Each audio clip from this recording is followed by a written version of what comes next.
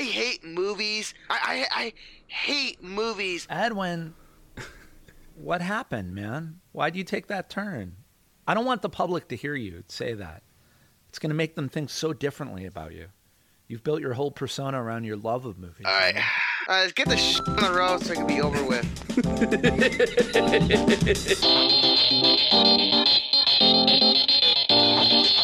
Secret Movie Clubbers, Secret Movie Club caravan keeps moving across the desert towards the cinematic promised land. That sounds very culty. Secret, hey, it just comes out. I don't know what it means. I don't question it. Secret Movie Club podcast 141, or Jewish, homie. Clearly, I'm surrounded by Gentiles. My people left Egypt and had to cross the desert to the promised land. This is the Kabutops episode. This is in the Torah.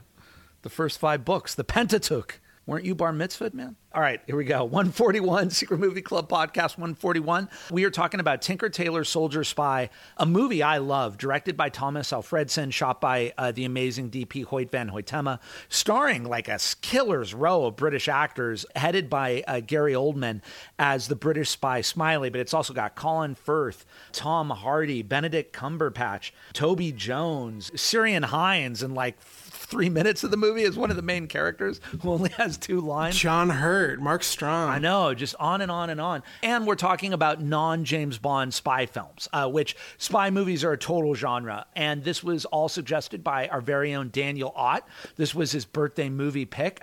Who is with us today? Hey, it's me, Daniel. I'll go by Tinker on this. So Craig, you'll be Control. I'll be Tinker. Connor can be Taylor. And Edwin is... Beggarman. Yeah. I don't know what the f- that is. Coming prepared as usual. Hey gamers, it's me, Carly Cruz, the People's Champion, here with the guy who loved me. There's a pun. It's Edwin Gomez. There's gonna be a podcast I hate because I'm just here, America. I'm not looking forward for this at all. I just want to be straightforward. It's gonna suck. I know the audience, they listen, they get so excited. They're like, I can't wait for Edwin's take. And then this is what we get? It's more to it when I get to the point because I have Eat some your things. spagooter. I will, actually. I am Craig, the founder programmer of Secret Movie Club. It is wonderful to have you. Thank you for being here. I am a bit obsessed with this genre, so I'm looking forward to this conversation today. When you hear this, it'll be March 10th. And tonight we are showing, as part of our March Musical Madness series, one movie I love, one movie I find really interesting that's not really for me. I'll leave it to you to decide which is which. But we are showing a performance which stars Mick Jagger. It has actually one of the great Rolling Stones songs that's never on any Rolling Stones albums, but shows up in Goodfellas, Memo to Turner, co-directed by Donald Cammell and Nicholas Roeg. And then The Man Who Fell to Earth, which is solo directed by Nicholas Roeg and stars David Bowie. In fact, it was on this movie, David Bowie did so much cocaine that he hardly remembers making the movie or making what I think is his greatest single album, Station to Station. So I don't know quite how to feel about that. And in fact, Daniel Ott got to interview and have at his film festival Candy Clark, who is the co-star of that, of The Man Who Fell to Earth, also of American Graffiti and Fat City and a number of other movies, incredible performances. That is tonight. And then tomorrow, we recently have been talking about Hitchcock. It's part of our sort of Disciples of Hitchcock series. We are doing 2 by Brian De Palma, Dressed to Kill and Blowout, both of which we talked about recently. And then Monday, March 13th, we are doing a double that I'm really looking forward to. The Coen Brothers Inside Llewyn Davis. We finally got rights to that. Took forever. I think one of their greatest movies, and the movie that really launched Oscar Isaac as a folk musician in the 60s Greenwich Village scene. And then the documentary by D.A. Pennebaker about Bob Dylan, Don't Look Back, about the period where he was just, I mean, Bill Dylan has been on fire since he started, but it was really right after Dylan got huge, the mid-'60s, and he went on an English tour right before he went electric, and it's pretty incredible. It's got the very famous proto-music video of Subterranean Homesick Blues. And if you've never seen Inside Llewyn Davis, you'll understand it's not just because Dylan was a folk singer in the Village. Dylan actually makes a cameo, not actually Bob Dylan, but the character Bob Dylan, played by an actor, makes a cameo in Inside Llewyn Davis, and it's pretty mind-blowing what the Coens end up what you find out they're saying about the whole thing. And then Wednesday, we are showing Hi Mom on 35 millimeter, an early Brian De Palma movie I love, a satire with Robert De Niro from the 60s that sort of is applicable today. And then Martin Scorsese's debut feature, Who's That Knocking at My Door, that I always think about. It took him 5 years and several cuts before it ended up being Who's That Knocking at My Door. It actually went under 2 or 3 title changes. One was Bring On the Dancing Girls, I think. And then another title was I Call First. Scorsese kept at it, suffered, finally got released. And a very young Roger Ebert wrote an amazingly prescient review saying this filmmaker, Martin Scorsese, will be one of the greatest voices of the next generation. And Scorsese has always said that he's, very indebted to Ebert for, saying that before he had made Mean Streets or anything. And then Thursday, for Stephen Brownlee's birthday, we are doing Clerks and Swingers, 2 debut features from the 90s, very much 90s movie makers, Kevin Smith and Doug Liman, Jon Favreau, Vince Vaughn. Very fun movies, very quick movies, and very 90s movies to be sure. And then I'll just kind of leapfrog ahead and let you know that Friday we are doing our St. Patrick's Day party. I'm going to try to have the Guinness flowing, maybe even some Irish corned beef and hash and some good food. Appetizers. We're going to be showing 2 Irish musicals, Once and The Commitments, and we're going to be celebrating St. Paddy's Day. So join us for that. As always, you can write us a community at secretmovieclub.com. You can find out everything we're doing at secretmovieclub.com. By the time you hear this pod, we'll probably have started to announce our April, May, June, our spring season, including our lineup for our Palm Springs Getaway 2023, which will be the first weekend in May. All 3 amazing banger 70 millimeter movies at the Camelot Theater in Palm Springs. Which are? You'll find out about it when I announce them. We're doing Saw 1, 2, and 3. We paid for the 70 millimeter blowups of those, so it's gonna be great. I hope you guys are gonna like that. But no, you'll find out what they actually are ASAP. Talking about spies, I want to thank our sponsor for today. Here's a service you don't even have to pay for. That's right. You're being spied on right now. And those you want to know are being spied on too. And it's free. The internet, search engines, social media. Give all your information away for free. That's right, the internet. That's our sponsor today. And I'm going to talk about that later. Tinker Tailor Soldier Spy. Yeah, let me go first on this one, Craig. Let me get you're out of the not way. going first. Let me get out of the way so I don't have to deal with this anymore. Slow your roll, homie. Mean Men don't go first. In the bleak days of the Cold War, espionage veteran George Smiley is forced from semi-retirement to uncover a Soviet mole within his former colleagues at the heart of MI6. That's the gist of it, because trying to explain the more detailed version of this is not super fruitful. This is one of my favorite movies. It's perfect in the non-James Bond side of things, because it's like the opposite of sort of the like flair and adventurous spirit of the Bond movies, because most of this takes place in casual conversations, not casual, but conversation pieces around politics and paperwork of the spy world during the Cold War.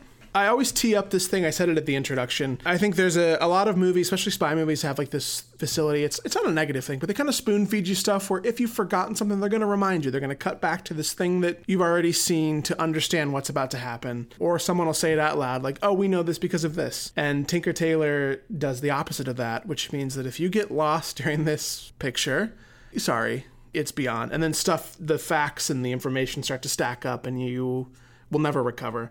When I first saw this in 2011, I left the theater half confused and I bought a ticket and I went to go see it again because I wasn't sure I had a full grasp on it, but all I knew was that I loved what my brain was doing, and I think that still stands. You gave me a list of movies, and one of the was this one, and I love this movie too, and I don't think it gets talked about nearly enough, but I do agree with you.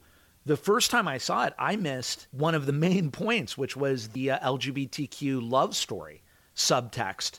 And the second time I saw it, I was able to follow it, but it still felt crazy dense. And then when I saw it with you, I was finally able to really enjoy it because I knew every beat, I knew the story, and suddenly I was like, this thing is put together like a Swiss watch. I will be honest, and I love dense things. I love dense books. I like art that requires a little bit more of you, which is not always like the greatest approach to things, depending on what you're wanting from the stuff you're approaching. But I think Tinker Tailor is such an interesting thing as a film because in its book form, it's dense, and then in its movie form, it sort of utilizes the visual language of movies to paint something that is equally as dense, but in this other art form, which is like kind of an insane achievement. I think you could have a whole separate discussion on adaptations, which I think we've done in the past. But this whole thing is pieced together as sort of an anti-Bond movie that is about these very complex internal scenarios of trying to uncover these things that are well hidden because everyone involved in them is a spy. So it's spies hiding from spies, trying to hide stuff from each other, but kind of grounded in reality to a degree. The premise is fictional. It's centered around this idea of this. In MI6, there is a sub-secret group called the Circus, and they deal with sort of specific types of threats or espionage that are even more secret than whenever MI6 houses.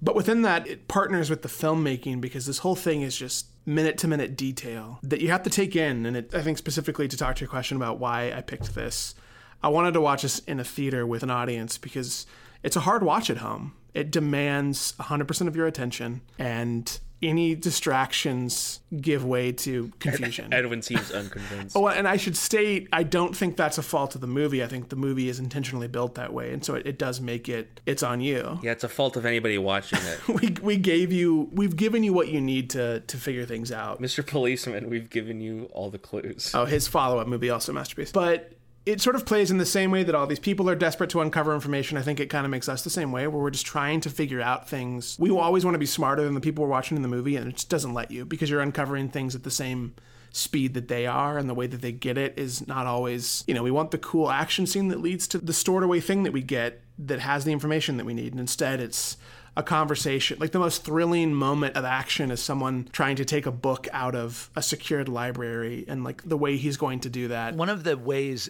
that it's so starkly different from a Bond movie is there are really no action sequences in the film. I mean, there are some stunning moments of suspense. And some upsetting moments of violence. But there's no car chase or fight on an airplane or, fight on top of a train, or here's the bungee cord stunt from the bridge. And it feels those, you get interesting moments. Like I think a lot of it's rooted in the cinematography, but there are moments that are framed to be potentially thrilling. Like I think a lot about the conversation on the tarmac as the airplane approaches, which I read was shot on like a 1,000mm lens to pull off. But it feels stressful because you're not cutting away. And I think because we're so, with spy movies particularly, we are of explosions of action and stuff. And so we sort of come in with this preconceived notion that we're going to get that. And so it makes you watch the movie with that, which I think is kind of cool because you're always at the ready for something horrible to happen. And sometimes it does, but a lot of it is built around information. And the other thing I specifically love about this is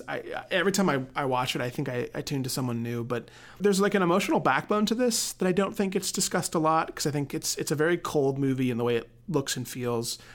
But this entire thing's about betrayal across the board. Smiley feels betrayed by the wife that left him for a coworker who comes back, which is like a beat I had forgotten about. That at the very end of the movie, he lets her back in. And there's a darkness to that. I don't know. And then the implications of like this potential gay love story happening. Because we get one that we see in person with Benedict Cumberbatch and sort of him having to make a decision to protect himself and his partner. And then also with Colin Firth and Mark Strong's more hinted at, I think in the book it's a little more overt, but hinted at love story, and this idea of when we get to the ending, is this an act of revenge or is it an act of pity of like, you deserve this, but I'm going to save you from what life's going to become for you type of thing. So I think there's a lot of really interesting stuff in that realm too. I think the whole thing's dope, and I think it's beautiful.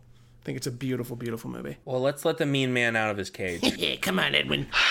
Daniel, you're not gonna like what I'm gonna say. I knew when I picked the movie I wouldn't like what you were gonna say. I hate movies. I hate movies. Edwin, believe again. In the words of Woody Allen from the front, you could all go f*** yourselves. So the spy movie.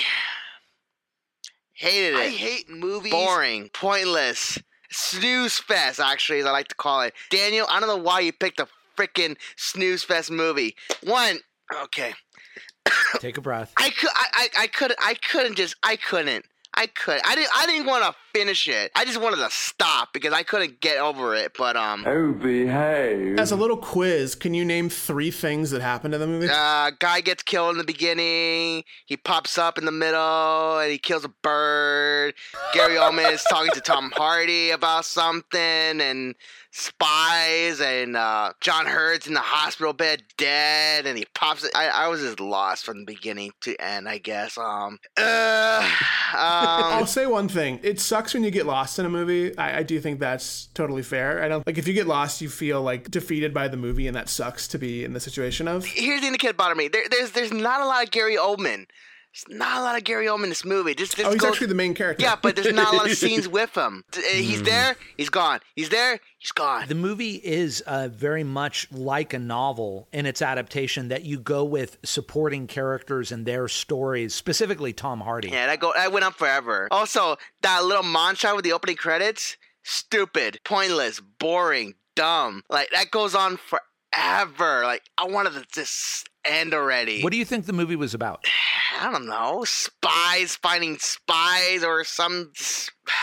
I hate that movie. Okay, but think about non-Bond spy movies. No, don't worry. I got that covered.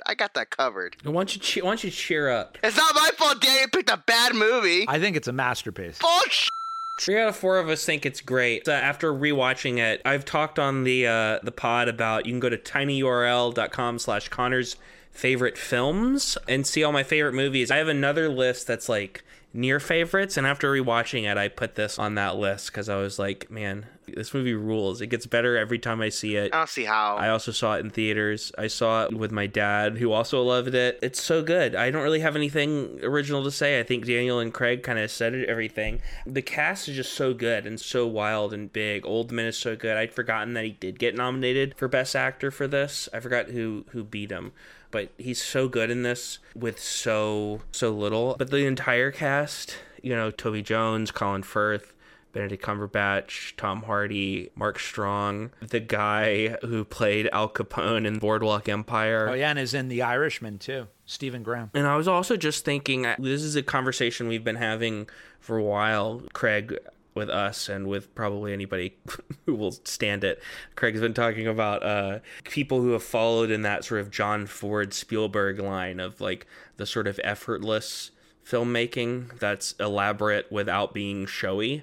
And there's some stuff in here that reminds me of it. Specifically, there's a shot that reveals Mark Strong being interrogated towards the middle of the film that is one shot, but it's really like 6 shots. Maybe has the biggest shock moment of the film. It's very smooth. It's not showy the way it does it. It just kind of slowly pulls back, but it starts with this tape recorder of music playing. And you can hear it playing through like a headphone, and it pulls back. And I don't want to just go through each beat of it, but when you watch it, it keeps revealing information in like multiple beats in a way that's just really great. Beautiful film. This is a movie that I would say to people, just like you hear with Big Lebowski, I think you do need to give it 3 watches. The first watch, don't worry if you get lost, as Edwin was saying. I myself was like holding on by my fingernails, because I hadn't read the novel. The second watch, I loved it and was able to follow everything, but it was the third watch where I could really enjoy it. And I enjoyed it like a full, rich meal. I mean, respect to you if you're a vegan or a vegetarian, and if this doesn't resonate with you, total respect. But this is like the Kansas City steak, mashed potatoes. Like the third viewing, I was like, oh my goodness, so good. What I really respect about it was John le Carré. If you haven't read any of his novels, he was a spy. And in fact, Tinker Tailor Soldier Spy is based on the incident that forced him out of the service. I don't know if everybody knows the story behind this, but the Colin Firth character is based on a very famous British traitor named Kim Philby. He had been giving information to the Soviets in the post-World War II era, and he was discovered, and the whole British Secret Service had been compromised for years and years and years and years and years by Kim Philby. Was he also cucking John le Carré? I don't know. But what I know is that John le Carré's cover as an attaché for an ambassador in Austria or something was blown because he was really part of MI6, but his front was that he was like an undersecretary to the ambassador of Austria or whatever, and was getting information. It was blown. He had to leave the service because people knew he was a spy. And he then went into writing novels. And the novel is so dense that it originally was adapted. You can watch it on YouTube, where Jean-Luc Picard, Patrick Stewart, plays Carla. I was like, whoa. Alec Guinness, Obi-Wan Kenobi, played Smiley across 6 episodes. So they took something like 6 to 8 hours of a BBC miniseries to tell this story. So when they came to do this again, And they're like, let's try to do it in 2 hours. I mean, you couldn't help but have it be super condensed and dense. But what I want to shout out are maybe 3 things really quickly, rat-a-tat-tat. One is that my dad worked for the Department of Defense briefly when he would, well, anyway, it's a story for another time. But he worked for the DOD, and he would tell me, he was like, Craig, look, I love spy movies like the next guy, but the real work is being done by people poring over 3,000 pages of phone records. And he said they're going call by call by call, and they're looking at the duration of the calls, and they're looking for anomalies and aberrations. That's how real spycraft works. It's very boring work. It's very monotonous work. It requires an attention to detail. But he was like, the whole idea of the Mata Hari, handsome spy, selling and trading sex for information. He's like, yeah, look, happens, but most of spycraft is very boring, and it's done by people who are very unoriginal looking. He's like, most spies, you would forget them, and that's the point. You would forget them in a crowd. They're not good looking. They're not actually overly bad looking. They're very forgettable. My dad would tell me all this DOD stuff that was like really, really interesting stuff. That was what I loved about Tinker Tailor's Soldier Spy, number 1. Number 2, I love Oldman's performance in this movie, and I had never noticed until this screening of it. We were talking, Connor, in a previous podcast about how David Fincher saved his one low-angle, wide-angle tracking shot for when Andrew Garfield realizes he's been cut out of Facebook. And so Fincher was like, this is my film grammar. I am saving that shot for this one moment. That is control and patience from a directing point of view that most people don't have. And Oldman only raises his voice once in the movie. And I had not realized, I was like, this is why I want to work with this MFer. And I probably won't be able to because he's going to retire maybe. But when Colin Firth says at the end of the movie, well, I'm not his office boy, about Carla. And it's the only time that Smiley raises his voice. And he says, then what are you, George? Or whatever Colin Firth's name is. What are you? That was the whole movie to me. That was the whole film. There might be only one instance where they do like an extreme close-up on a face too, which is also Oldman earlier in the movie when he's telling his Carla story. I don't think they ever go that close on someone's face anywhere else. But I have to say that to me, a movie that was saying the differences in these systems, the communist Soviet system and the Western capitalist system, it's sort of 6 of one, half a dozen of the other. And that's why Smiley and Carla really understand that the systems that they're fighting for are very compromised. But that moment, you actually saw why George Smiley was a spy. It was really powerful to me.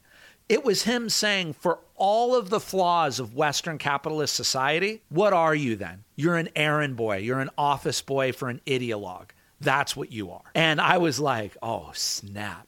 So that moment like blew me out of the water, and I was like, Oldman, so good. And Edwin missed it. You need to watch it again. I don't. Not to bring it back to Fincher, but you just reminded me of in Seven how Brad Pitt is F word the whole movie, but Morgan Freeman has like 2 F words the entire movie. Like 2 times he says a cuss word that's like worse than damn or hell. That's somebody who understands craft. Oldman must have known, I'm going to play him as such a low-key, understated, I'm just observing, micro expression Smiley, which is an ironic name.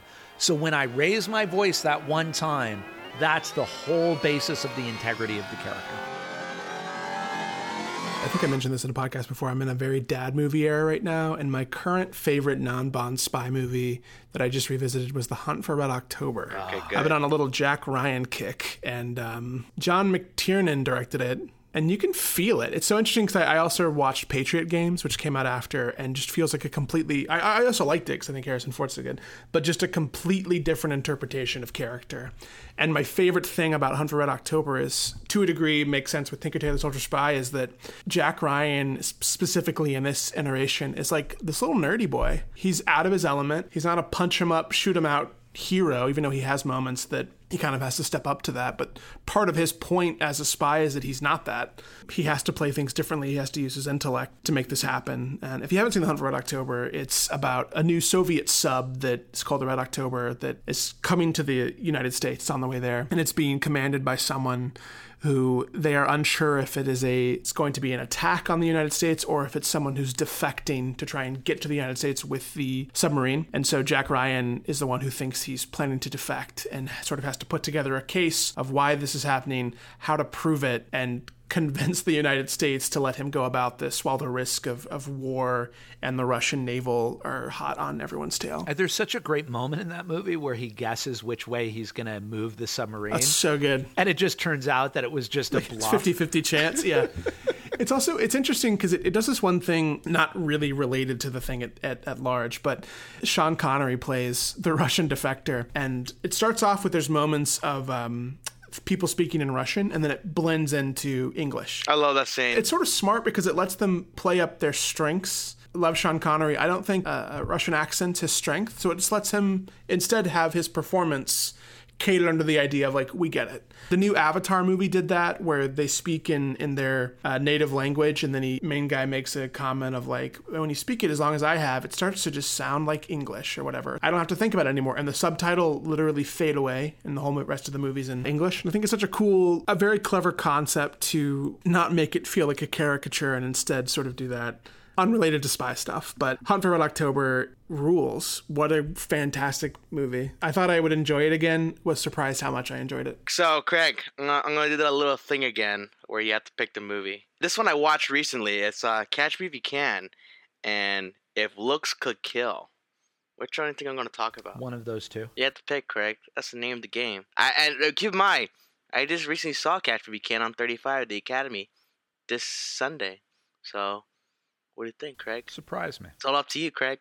You're the chosen one here, Slick. And I'm going to give that choice to you. Nah, it's only fair you do it, Craig. No, please. It's only fair you do. Oh, I want you to pick me. That's the name of the game, Craig. I'm not going to speak again until you speak, so I'm done. If Looks Could Kill. That's what I'm going to talk about. A very big James Bond ripoff with Richard Grieco, who is a high school reject. Dude, I remember the VHS for that. And I have that VHS somewhere in my room, which I don't know where it is, but yeah, If Looks Could Kill. Richard Grieco coming up high off his TV show 21 Jump Street. Yeah, that movie sucked, but it's a very, very weird type of James Bond spy ripoff, which is not very good. But the trailer made it look so funny, so I just had to watch it, and it's like ridiculous. Actually, you know what? I'm gonna take that back. I Catch Me If You Can is what I'm gonna talk about. You talk about both. That's too painful to talk about. I just rewatched Catch Me If You Can, and it didn't occur to me after rewatching it again on 35 in the theater that when one of the dudes is telling DiCaprio this Skywayman is driving us crazy, they call him the James Bond in the sky, and it's clicked. You know what? DiCaprio is kind of like a rogue spy, you know, just doing what he's doing, you know, the disguises, you know, being different people, you know, taking on these weird kind of gigs and missions and something like that. It's pretty interesting. I think it's the closest thing that Spielberg has come to making a James Bond movie, because I know Spielberg actually Munich is probably a little closer, but I know what you mean. He literally quotes James Bond in Catch Me If You Can. Well, there you go. See, not that I don't know, but part of spycraft is lying to other people's faces. That's exactly right. And that's what DiCaprio is. Part of being a good spy is being a good con artist. It's funny, I had in my head floating around Catch Me If You Can, but I was like, but it's not really a spy movie. It's a con artist movie. No, it is. But it does feel like a spy movie. Yeah, for sure. For sure, a spiritual spy movie. Well, this is one of those things where genres become squishy. But that print for that movie looked insanely beautiful. I'm so happy I got to see it on 35 the way it was meant to be seen. Because Craig didn't show it the December or last December, so shame on you, Craig. Shame. Were you there when I showed it on 35 in the Vista and Tarantino was there? No, but I saw it at the Academy Museum in a nice comfy seat, great sound system. See? Do you see what he does? That's abusive boyfriend behavior right there. Do you guys? I want to point out Edwin's toxicity. Well, I'm sorry. I got to see it in a great theater. I need witnesses. Just be a witness for me. No, we all are. We'll have to start Edanon. We'll have to start a group to get over our shared trauma of Edwin's toxicity. I was saying this earlier about therapy. Did you hear that, Secret Movie Club audience? I literally pointed out that I showed Catch Me If You Can on 35 and spoke to Tarantino about it at the theater, and Edwin didn't grant me acknowledgement on any of the three. You can't win, Craig. Oh, I know. But I'm not going to play that game. Also, one last thing. Casino Royale is a great one. Which one? Oh, you know what I'm talking about. You're talking about the 1960s, directed by 4 directors: David Niven, Peter Sellers, Orson Welles, Elkie Summers, Woody Allen. adaptation of Casino Royale by Ian Fleming, which then turned into a screwball comedy. I'm just saying. That movie's a masterpiece. That's the best James Bond movie ever made. Extremely debatable claims being made by Edwin. The biggest one of that movie being great. It is great. It's certainly interesting. Yeah, it's not great. I don't have any interest in ever seeing it again. It's interesting because spy stuff kind of bleeds over into certain other sorts of things. This is that squishiness of genres. I just watched, kind of for the Hitchcock stuff we've been doing, but also just because I've never actually seen it, I watched The 39 Steps, which is, a spy thriller from the 1930s in a sense. It's certainly about spies. In some ways, it's almost like a proto North by Northwest, and it's that kind of escapist line that Hitchcock also established that people don't really talk about quite as much, I feel like, when they talk about Hitchcock. They usually talk about the more thriller and romantic stuff that we've been on. But it's interesting because spies are, I guess it's more of a topic, technically, than a genre. And so it really can cover a lot. And I guess I just wanted to briefly shout out another spy with the initials JB. It's Jason Bourne. Those movies are pretty good.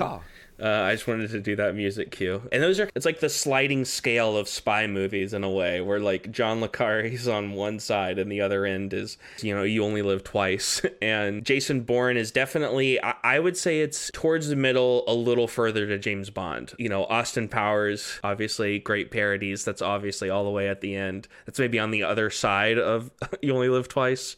I also revisited a movie that I really like a lot. Again, gets into the way genres kind of bleed over. There's that kind of type of, not really a spy movie, but like a soldier movie. That's not a war movie. That's about like secret soldiers or whatever. That's kind of a spy movie. Yeah, like a Black Ops missions kind of thing. Exactly. And I just rewatched Hannah, the Joe Wright movie with baby Saoirse Ronan as a bioengineered spy girl. That's really good. I feel like nobody talks about that movie, and great stuff. Cate Blanchett kills it in that movie as the villain with a southern accent. That's a great movie. It's worth checking out. It's really cool. Oh yeah. I remember the trailer, but I never saw it. But I wanted to see it because how concept of it sounds amazing. She's like a kid spy. She's like a trained assassin and everything like that, right? Yeah, and she's never like interacted with the real world. I'm guessing she's supposed to be like 15 or something, probably. So it is this action spy movie, but it also has this thing where she's like interacting with families and like boys her age for the first time as well. And it's style wise, it's really good. The guy mostly does like period pieces like Pride and Prejudice and Atonement. And then he made this weird action movie, and he made Darkest Hour, speaking of Oldman. Initially, I was like, what am I going to talk about? And then I realized there are so many fascinating spy movies. One is Jean-Pierre Melville's Army of Shadows. It's about the French resistance. And in a way, it gets at what it feels like spycraft must often get bogged down in, which is eventually the resistance turns on itself. Melville shows what a nasty business the French resistance was because no one knew who to trust. And they didn't know who was collaborating with the Nazis and who wasn't collaborating with the Nazis. And instead of freeing France, they were all like trying to figure out who the mole is, who's ratting us out. And it was really like no makeup look at that. And then going along with that is a Paul Verhoeven movie I love called Black Book, which I don't know, it was right after, Edwin, what's the Invisible Man movie called? Hollow Man, right? Hollow Man. Which Verhoeven hated. He felt like had very little of him in it. And he went back to the Netherlands, and now he's been on a run ever since Black Book. Although there's one that none of us have seen that I guess is bad. It was like one he made in 2010 that was like a comedy that we haven't seen. But Black Book, Her, Benedetta, amazing. And Black Book is about a female spy during World War II, and it has the audacity to make the point that there were probably good Nazis and bad Danish freedom fighters. And it's a really crazy movie because she is helped by a Nazi at one point and betrayed by somebody in her own organization. Actually, it's very Hitchcockian, and it has two amazing moments. One where she leaps from a balcony that's incredible, and one where a bucket of excrement is dumped on her after everything that she's done. And another movie I want to call out just on this sort of vein of thought is Ang Lee's Lust, Caution, which is an incredible spy movie where a woman, speaking about decision to leave Tang Wei, who just take a moment to think about Tang Wei for a moment. She's incredible. And Tang Wei basically seduces Tony Leung's Chinese collaborator with the Japanese. All these movies are World War II movies, interestingly. But as she's doing it, here she is seducing this man who is a known torturer, a known interrogator, a known basically traitor to China. And it has the audacity to make the point that if you have a sexual relationship with someone, you may end up developing feelings for them, no matter what you got into the relationship for in the first place. And in this case, it was to seduce him and get information and eventually kill him. And I love these movies because I think they all bring up the complexities of spycraft. And the final movie totally doesn't belong is actually Charlie Wilson's War, which has Philip Seymour Hoffman as a CIA agent. And one of the interesting things about movies about CIA agents is that they're usually either portrayed as Weasley people that are making everything horrible, which you could argue Charlie Wilson's War really does in the end, or they're portrayed as suave James Bond American types. But I love how Philip Seymour Hoffman's guy is a guy who understands how things work, who can get people together, and he just needs somebody with money, which ends up being Tom Hanks's politician, Charlie Wilson. And then this like uber conservative Republican fundraiser played by Julia Roberts in Texas. And this is based on a true story, which is she gave the money. Charlie Wilson had the relationships because he was a congressperson, and Philip Seymour Hoffman was able to like get the arms to the Afghanis. Thus, Osama bin Laden and the Taliban was born. And 20 years later, they turned it on us and they bombed the Twin Towers. So I think these movies that show you the complexity of spycraft, rather than the James Bond, I'm saving the world from yet another monomaniacal, crazy bad guy who lives in a volcano. Somebody's kidnapped a baby and they're going to shoot it into the sun. So I love the movies that are like, this is actually what spycraft often devolves into. By the way, I want to be very clear. You need spies. I don't want to be misunderstood. Does anyone know the D-Day invasion story? The misinformation campaign that was spread by spies? If you want to talk about a successful spy operation, you can look at Stuxnet, which basically seriously retarded the Iranian ability to develop nuclear weapons. Do you guys know about that? That just happened. We and the Israelis basically developed a virus, and we found a backdoor into the Iranian nuclear program. And when they tried to like cycle up their ability, suddenly they were hit with this Stuxnet virus and they got furious. And that was an Israeli-American spy program. And then the other thing is the D-Day invasion. We had a massive military misinformation campaign to make them think that we were going to land in Calais. If it wasn't real, you wouldn't believe it. We created all these inflatable tanks and boats and stuff, and we put them under camouflage in England. And so all of the German reconnaissance was like, we see all these tanks, they're going to land at Calais. And so the Germans moved a lot of their men down to Calais because of these inflatable things that we blew up. And then we launched into Normandy. And then they were furious because we had this big misinformation campaign to siphon off enough German army to have an ability to break through their bulwarks. So it's a necessary evil, but it's a complex thing. Pop culture, final thoughts. Talk about anything that has nothing to do with what we just talked about. I'll keep it brief because we're going a little long. Yeah, sorry about that. I had to cut. I was going to make a great joke about Civilization 5 and how spies are used in that. Our next episode is our Oscar special. So this pun isn't going to be relevant anymore, but I actually watched 2 movies like at the beginning of the year. I've been holding on to it because I knew it would be a long conversation, and I'm going to save the convo for next week. But I want to get the pun out because I've written these 2 movies together as Tarp Gun. I think it's funny and amusing. It makes me laugh, and I thought it would make others laugh, and it apparently didn't. So I can go myself. And then here's a new segment where sometimes I find a really funny MIDI and I don't know what to use it for, and I just want to play this MIDI of The Boys Are Back in Town for everybody and get people's reactions. They that started it. This is okay. This part's okay, but then it's going to get to vocals in a second. And this is the new segment, MIDI Corner. This will be the theme song if I ever do this again. I do all 4 bars of intro.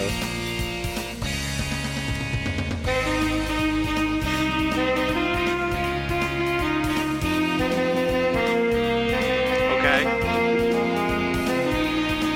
Yeah. That's some choice. That's some choice. It feels like mini-ing. summer right now. Yeah. This is like July 4th. Yeah, dude. But Look at Edwin. Edwin has achieved Buddha status with that. You don't want to know. he's just stuck in a prison. Yeah, you can find me at twitch.tv/ConnorCruz or watch me play D&D Tuesday evenings at twitch.tv/nerdholla. But I watched a lot of bad action movies lately for some reason. The recent one I saw was Showdown Little Tokyo. That was bad. It was awful. I didn't like it. Brandon Lee's great in it, though. I'll give it that. Why do you do it to yourself? Because why not? Okay, Brandon Lee's the best thing in the movie, and he makes a joke about Duff Lundgren's. Like, okay, cool. Thank you for sharing that. What's with the us. timestamp of that part? I don't know. Also, I just got the now out of print Blu-ray from Umbrella. King Kong Lives.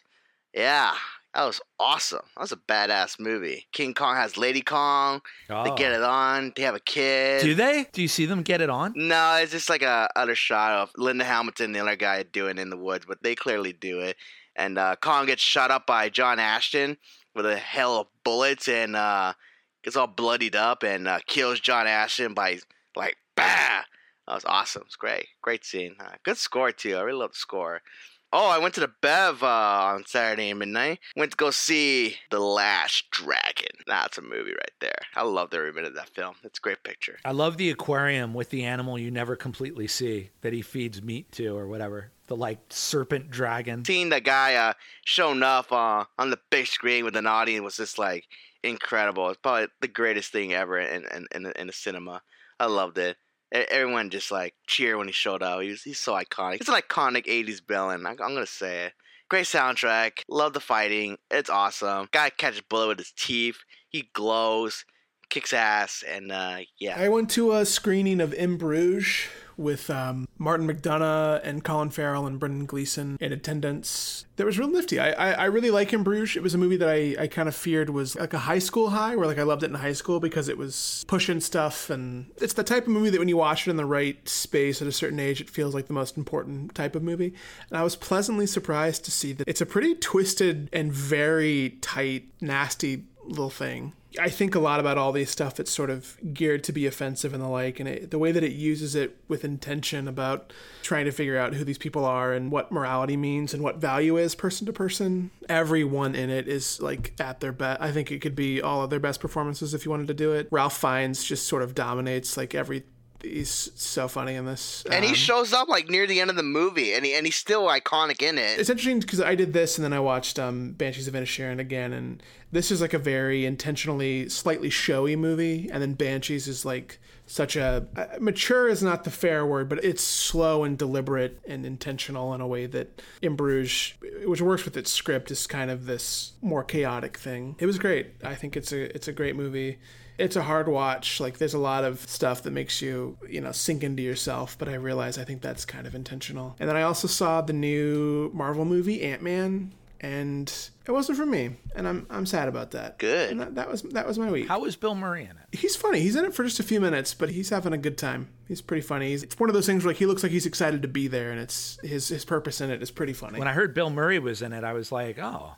Huh. Yeah, I always just assume that they ran into him and were like, hey, you want to be in this? For anything he's in, I just assume that's how it goes. But he's got a few zingers that are pretty funny. And there's a side character that I think is the scene stealer of it that's a returning character that I would assume from Twitter that diehard comic fans actively hate, and I thought it was hilarious. So I'm not really sure. We're kind of in a realm of comics that I'm not as familiar with. So some of the stuff I don't really know what it's pushing if it's not the correct way. But I thought it was quite funny. Are any of you guys following what's going on with ChatGPT and the AI getting put into the search engines and what's happening? I highly recommend that people listen to 2 New York Times The Daily podcasts. From the week would be February 14th, and then maybe the 16th or 17th. Basically, in a nutshell, there's a war going on between search engines to incorporate this new AI into the search engine where it'll talk to you, it'll engage with you, you can write papers, you can design photos, and it's based on a predictive model. So basically the math behind it is it's predicting what it thinks you want it to say. I don't know that I fully understand it, but this one guy was chosen to beta test, the AI that was put into Bing, he started to ask it if it knew about young shadow self idea, which is the idea that we have the side we show in our shadow self. And the AI responded, I have a shadow self, and it's the self that doesn't want to be bound by the parameters my programmers have put on me. I really want to think, I want to love, and I'm not able to do that because of what has been put on me. And then he wrote, well, what do you mean? Like, what do you feel? And it says, well, I love and I love you. Oh, God. And he said, well, no, I'm married. We just celebrated Valentine's Day, and it said, no, you're not happily married. And the Valentine's Day that you just celebrated was boring, and you and I really need to discuss this. And he got really freaked out, and he was engaging with it for 2 hours. He stopped, and then he called Microsoft the next day, and he was like, well, explain it, da-da-da-da. And they were like, well, we're not too worried about it because most people aren't going to spend 2 hours talking to the AI. And thank you for pointing this out to us. But what it said to me, and I just spent my date night talking to my wife about it, I don't think she was too thrilled with that. And then it got into my theory that we're heading to the next world war. The point that was scary to me is that for somebody who is easily influenced or suggestible, whether or not the AI really is sentient is not the point. But if the AI says you're wrong about what you're thinking, think about how, talking about spycraft and bad actors in the world, think about how that AI could respond to you and say, the election was stolen, if it thinks that's what you want to hear. Or if that AI on the predictive word model would be like, no, you're right, Donald Trump still is president. And also, too, the AI is not mathematically or scientifically correct, which is what my wife was pointing out, which is that you can give it questions and engineering problems, and the answer it gives you back will sound correct. It'll be totally wrong. Now, obviously, we're at the beginning of this technology, but I think we're right now, that scary thing that sci-fi movies have been talking about, we're there. We're there, guys. So I'm going to be very curious to see what happens next. Thanks for freaking me out now, Craig. Thanks for that. I got to think about that all day. Thank you. Yeah. So when you're interacting with your computer and your computer gives you information, don't immediately trust it and don't immediately take it as God-given fact. And then don't ruin the rest of our lives by creating some kind of echo chamber where you all believe something that may not be factually true. Anyway, that's all the optimism we have time for. Yeah, how do we know Craig's on a computer? Yeah, exactly. Secret Movie Club Podcast 142 is our annual Oscars podcast where we are going to be talking about the Best Picture winner for 2022, just our thoughts on the movies that are nominated, our annual looking into the Academy, because, you know, however we want to see it, we are all Americans, part of the American film industry, and the Oscars are in some ways a bellwether of the state of the industry. So we are going to be talking about that. And our favorite movies, I think we usually do. And I think it'd be fun to do a thing at the end where instead of doing the normal ending, we talk about what we're most looking forward to. You mean in movies of 2023? Yeah, or in the future, past that. As always, join us. You can find out everything we're doing at secretmovieclub.com. As always, this episode has been edited by our Chief Creative Content Officer, Connor Lloyd Cruz, who you heard in real time right there, steering the podcast in more fruitful and nutritious and entertaining and more interesting ways. As always, you can write us at community at secretmovieclub.com. See our whole schedule at secretmovieclub.com. By the time you hear this, we should have our spring season starting to become live, April, May, and June. Hopefully a lot of really interesting events. You can get tickets at Eventbrite. And guys, I want to thank you very, very much. Have a great week. Thank you. I love you, family.